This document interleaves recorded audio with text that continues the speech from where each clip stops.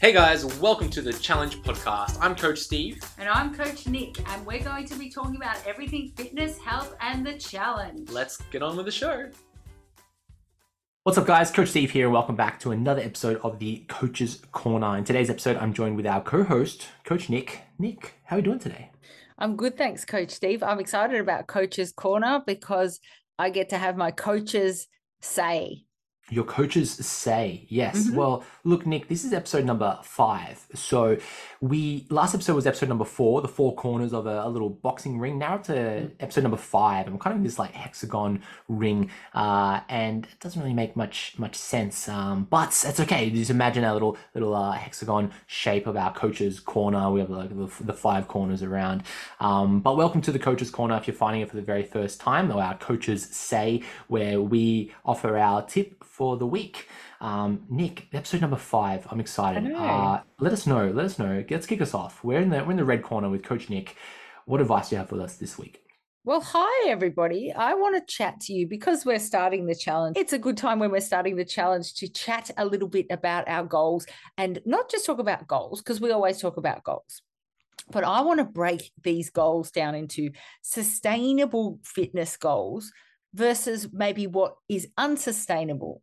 So I'll just quickly also talk about in here the meal plan. Just say we gave you absolutely everything and we said you have to eat this and you have to eat that. It may not necessarily even be relevant to you, firstly, because that would be way more cookie cutter than what we do.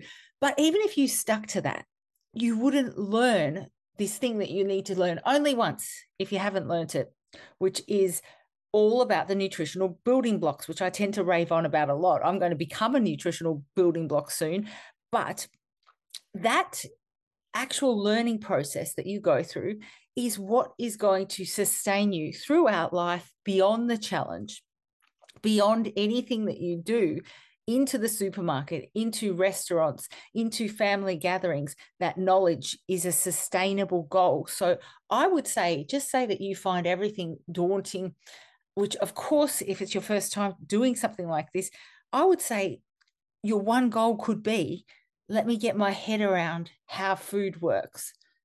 If you walk away from the challenge with just that, I will cry with happiness. That will make me so happy. That's a sustainable goal that then you can pass on to others, and the chain continues. But anyway, I digress a little bit. So what is a sustainable fitness goal? It is a goal that is realistic and achievable within a reasonable time frame. So let's talk about the 12 weeks. So that's a reasonable time frame to achieve something realistic, also taking into account factors such as your age. Well, I mean, look, honestly, I put that in there, but who cares about age? Because we know that, like, I'm a strong beast at my age, so whatever. But yeah, health and your lifestyle, your work, your environment. What is it that might be some limiting factors for you? So we don't all have 24 hours to spend in the gym or to recover or to do saunas and other things like that. So we have to be realistic as to what we can achieve. So I think some sustainable goals, if you're not already doing them within the challenge, could be increasing your physical activity, reducing the time that you're just sitting around doing nothing. So that's sort of the same. And improving your overall health markers. So that could be something just to look at. So just things like improving your quality of sleep, improving your stress levels. You might be able to get to sleep better. Just that sort of stuff. The really base stuff are some sustainable goals that you can look at working towards, because that's going to build the foundation for an awesome physique down the line.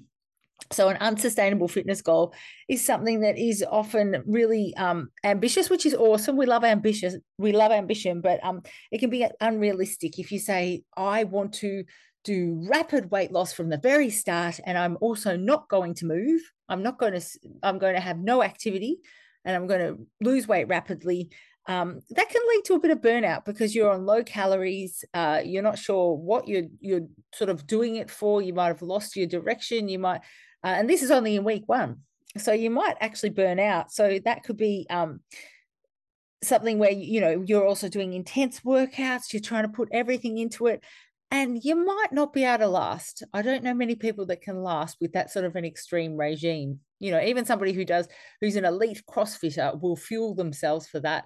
They won't be on an extreme diet. So we need to sort of take it back a little bit and think long term. I promise you, if you're listening to this and you're like, I don't want to think long term, I promise you that's going to help you achieve sustainable fitness goals. So start slowly, gradually build up your intensity and your duration, and set small achievable targets along the way. That's why I love weights, because they are actually literally achievable targets that you can touch, you can feel. They get heavier. This, it's a solid actual thing that you're doing, which I love. I love numbers. I love data. That keeps me grounded as I appear in this podcast. But imagine if I didn't have weights. I don't know where I'd be. I'd be somewhere in the air. It's also important to really tap into your own sensations about all of this. How does the food feel for you? What does your body respond to? What do you like? What do you dislike? So for me, I'm not a huge fan. I don't like to eat after about maybe 6:30, only because I don't sleep very well. If I'm trying to digest something. But for other people, it's the opposite. Say for Shane, he loves to have something to eat at about 8 o'clock, and that will help him go to sleep. So you've just got to listen to your own body as well as other people's advice. So you always want to tap into what you know is true for you as well. That also is important for when you've got, your pain, your injury, your fatigue, things like that. People might say, don't train with an injury, but then there might be ways around it. There might be things, and Coach Steve, you're more qualified than me to talk about that, but I know that you agree with me on that. So you want to, sustainability is, balanced, it's varied. It can include a combination of stuff. So I love my walking as well as my weight training. I try and focus on that now. But then, a bit of swimming is nice. Sometimes I'll do a HIIT class here and there just for a bit of variety, and to do that with my husband. Healthy diet. So that is another thing. As we do speak about, nutritious diet is something that really I would love to think can be sustainable. I don't want people to think you're on this for 12 weeks and then you're going to cut loose. Of course you can have things, but try and incorporate them as you go, so then they don't become this thing that you can suddenly spend all your energy worrying about and put yourself backwards. You want to incorporate it in. So I want you to practice understanding that food. It comes back to that again. But yeah, you want your base to be the fruits, veggies, lean proteins, and whole grains. It's what our menu is. It's what our meal plan is. Sometimes I can't even think of foods to add to the database because there's nothing more. I don't even know. So I think also for sustainable fitness goals, you want to make sure, as I said, enough sleep. And another one is really important. What is really important is that social support, Coach Steve.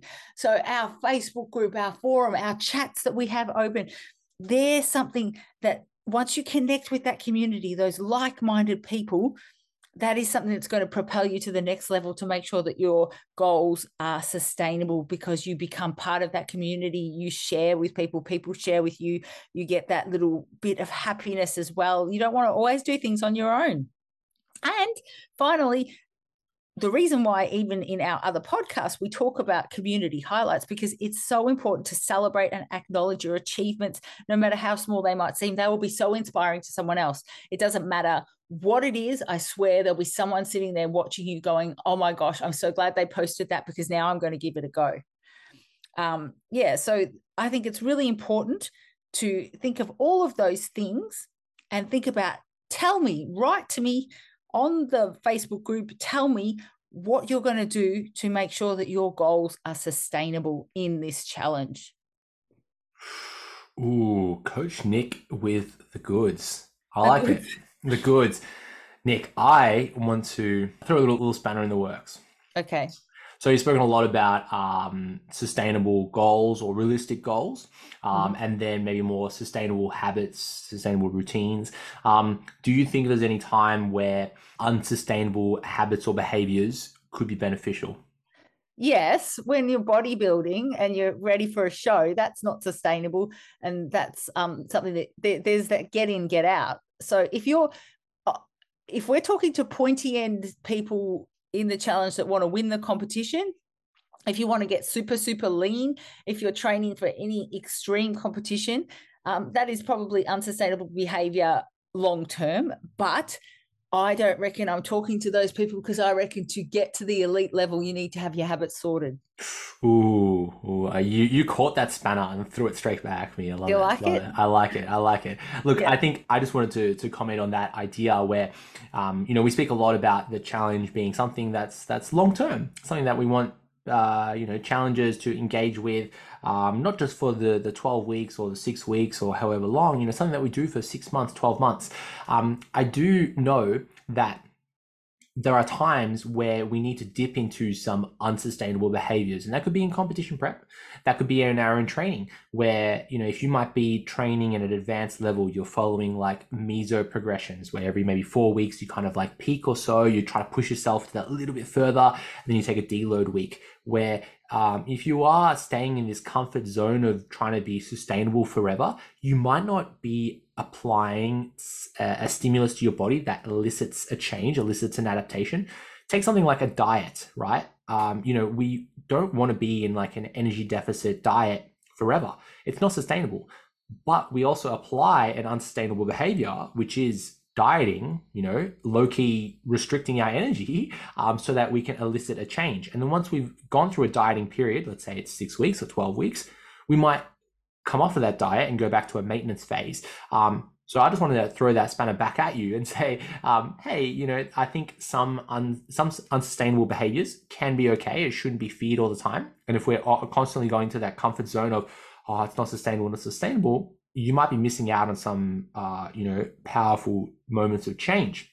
However, Nick, I do want to grab that spanner off you and take it back to me and go, yes, many, many challengers who come and join us for the very first time are brand new to this, and dipping their toes in the water is a lot. And we need to acknowledge and go, hey, like, let's think long term. Like, how can you build some sustainable habits and routines, some realistic goals, and go, hey, like, how about we start by getting 7 to 9 hours of sleep every day? How about we start by drinking at least one full glass of water a day? How about we start by eating some vegetables, right? Something that's sustainable so that it can drive our goals, right? Yeah, definitely. And I think that that's my audience for this particular little lecture, because just looking around at the forum and things that have been on my mind this weekend, where people are asking so many questions about how to put the meals together. And I encourage you to get out of your comfort zone in that way and learn about those different things and the components that go into that, because that's going to lead to sustainable behavior. Then what you can do is, with that sustainable behavior, that base, then you can go into unsustainable territory. It's like you're a pilot and you've learned how to fly, and now you've been offered to fly a rocket ship. But if you didn't know how to fly that plane, they wouldn't let you. I'm sure it's completely different. I'll have to ask my brother. He's a pilot. So shout out to Dario. I'll ask him if it's the same. Yeah, I think an analogy people can relate with, maybe like a car, right? You might start probably off better than a rocket ship. Yeah. You start off by, maybe driving with the learner's plate on. We spoke about that in the Challenge Weekly show a few days ago. You might start off with your learner's plates on, and then one day you might be on a racetrack or you're going a little bit faster. A similar idea. So I think the important thing is understanding where the sustainability realistic barrier lies. Once we're comfortable with that barrier, then we can go, okay, what is on the other side of that, unsustainable? How long can I stay in that unsustainable area before I come back out? Kind of, for some reason, I thought about like radiation, like how long can you be in radiation? Homer Simpson. Right? Or maybe a better one is like in the heat, right? Maybe the like a sauna, you may not be a fan of the sauna or something like that. How long can you stay in the heat? Does it give you any benefit before you have to come out? Because something like a sauna, there's some interesting research that says maybe, hey, it could be beneficial to our health in some way, but it's not sustainable. You couldn't live in a sauna, right? So, is there any benefit in going into this unsustainable territory before and then come back out? But we need to understand the zone before we step out of the zone. Yeah, and also just to elaborate on that really quickly, obviously then you can adapt to sustainability. So for me, what's sustainable for me now is something far different to when I first began my journey. So, the level of body fat that I sustain now would have been unheard of before. It would have been like almost at like a first time comp type thing. And that is simply because of time and practice and methods and gaining muscle mass, all those sort of behaviors, things that have led to me being able to be comfortably someone else's version of unsustainable. Ooh, Nick, I don't know who's got the spanner right now, but I know, like, stop. Where's it? Too deep and meaningful for two people that haven't slept very much. No, I love it. I love it. Well, look, I think we're starting to conclude that, we all have our own scaling sustainability, right? Our own subjective view of what is realistic. And as we spend more time in this unsustainable realm, our sustainability bubble grows.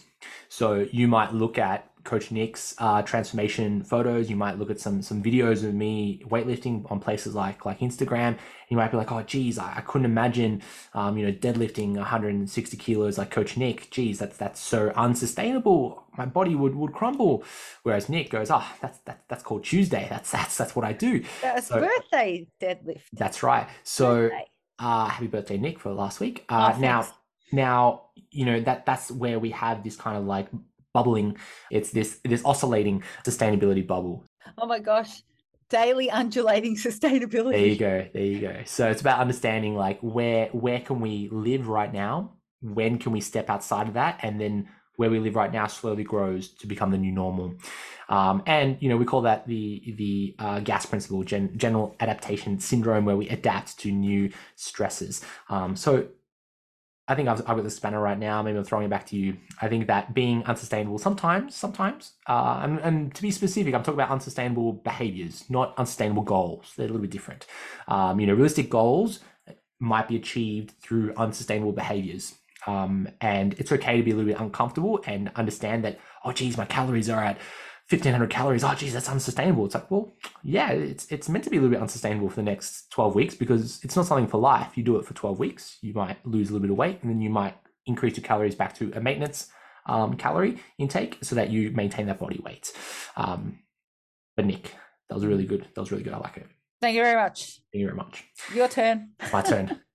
Nick, okay. I want to take a bit of a speed run through advanced training techniques, also known as intensifiers, mainly because there's been a number of questions over the past couple of weeks about advanced training techniques, such as drop sets, supersets, those types of things. So I'm going to take a very shallow deep dive, there's an oxymoron for you, about just the overarching idea of advanced training techniques and how much thought we should be putting into some of these techniques, okay?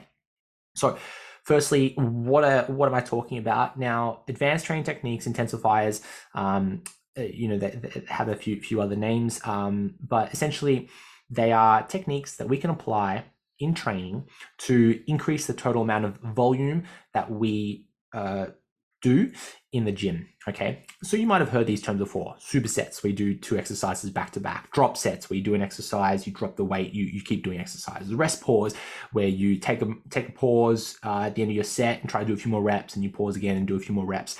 And the idea of these is that we are trying to add volume, trying to do more work in a shorter period of time. Okay, now these intensifiers are really cool because what it does is it takes our intensity, our dose of exercise to a higher dosage, which would elicit a greater adaptation. So we're applying more stress onto our body for our body to adapt to.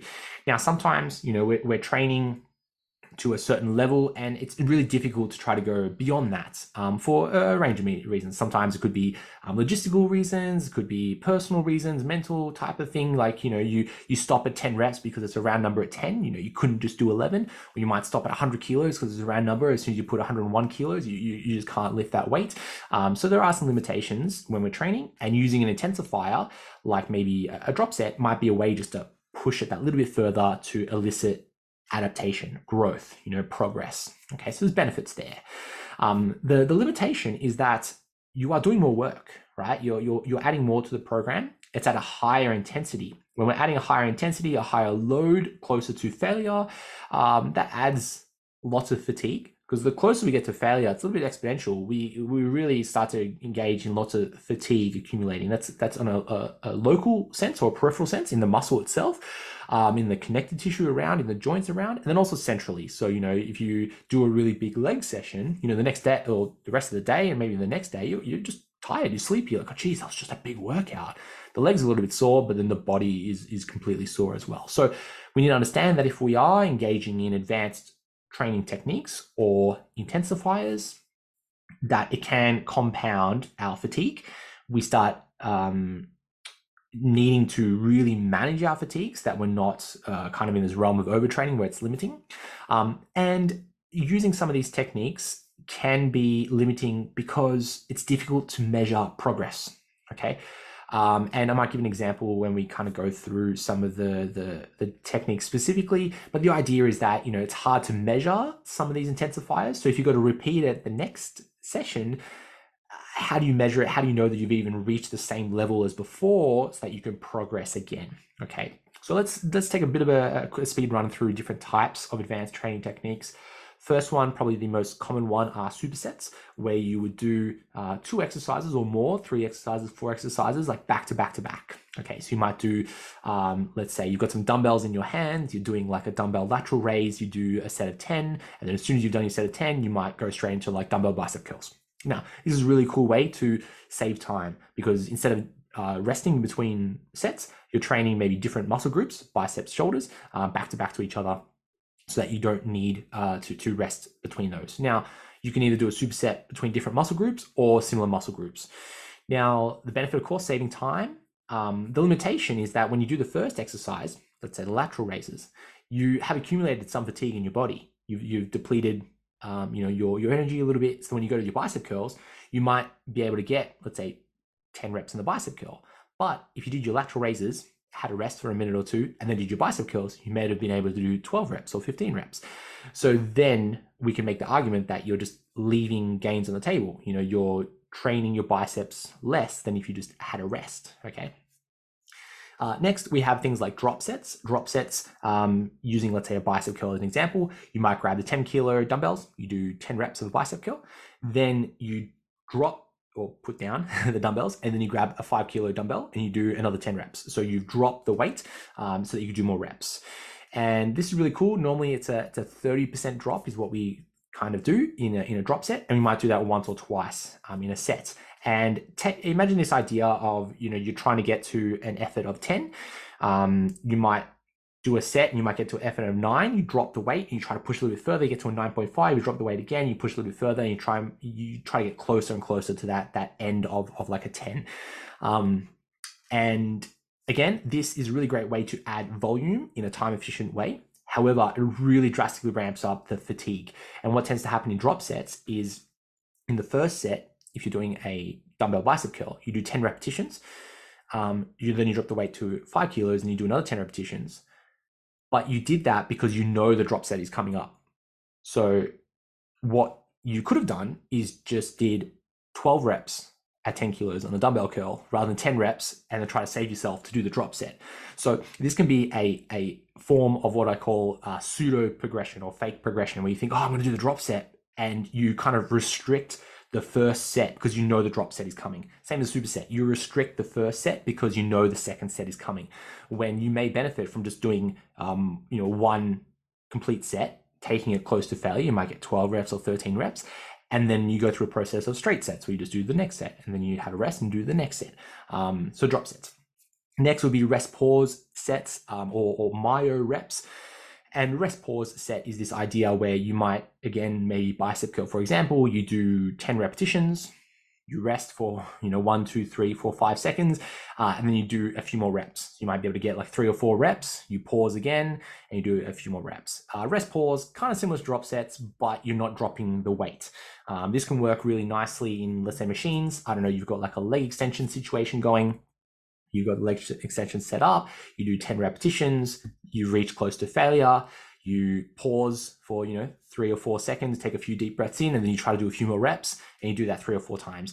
Again, taking yourself really close to failure or absolute volition, where you can't move that weight anymore. Really high dose of stimulus, again, ramping up the fatigue. Okay. Next up, we've got this category of partial repetitions. So instead of doing a full rep, you do some partial rep. And that could be examples of things like eccentric focused, where you'd focus on the lengthening portion.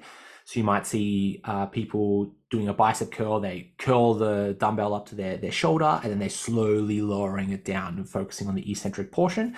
Forced repetitions, you might use a partner or maybe your opposite hand. So you might force the weight up in a dumbbell curl, then you slowly focus on the eccentric down. So you're going beyond failure now. So if you do 10 repetitions of a bicep curl, then you get your gym bro or broette to help you lift the weight up and you slowly lower it down. You're going beyond failure. Tempo would be this idea of slowing the weight down or focusing on how fast or slow you do the movement. Other ideas of partial reps, we've got pauses, where you can add a pause in certain portion of the rep, and then also pulses. You might see it's gaining a little bit of popularity, things like, 1 1/4 repetitions and stuff like that. They're all under the umbrella of partial reps. Again, I think in terms of lifting weights, we want to be training with a maximal range of motion so that we can stimulate the muscle at its entire length, especially at the lengthened positions. And if we're spending lots of time in shortened ranges of motion, we might be leaving gains on the table. So instead of engaging with partial reps, you might benefit from just doing a few more full repetitions and taking yourself close to that technical failure. Finally, Nick, we have techniques such as pre and post exhaust. We don't really talk about it much in the challenge or get many questions about pre and post exhaust training. The idea would be, let's say for you're training your quads, you're going to be doing a squat. You might pre-exhaust the squat. So you might do a leg extension first. So you're exhausting the quadriceps so that when you go to do the quadricep train your quadriceps in the squats for the next exercise, your quads are already pre-exhausted before you go into your squat. Okay, so that's the idea.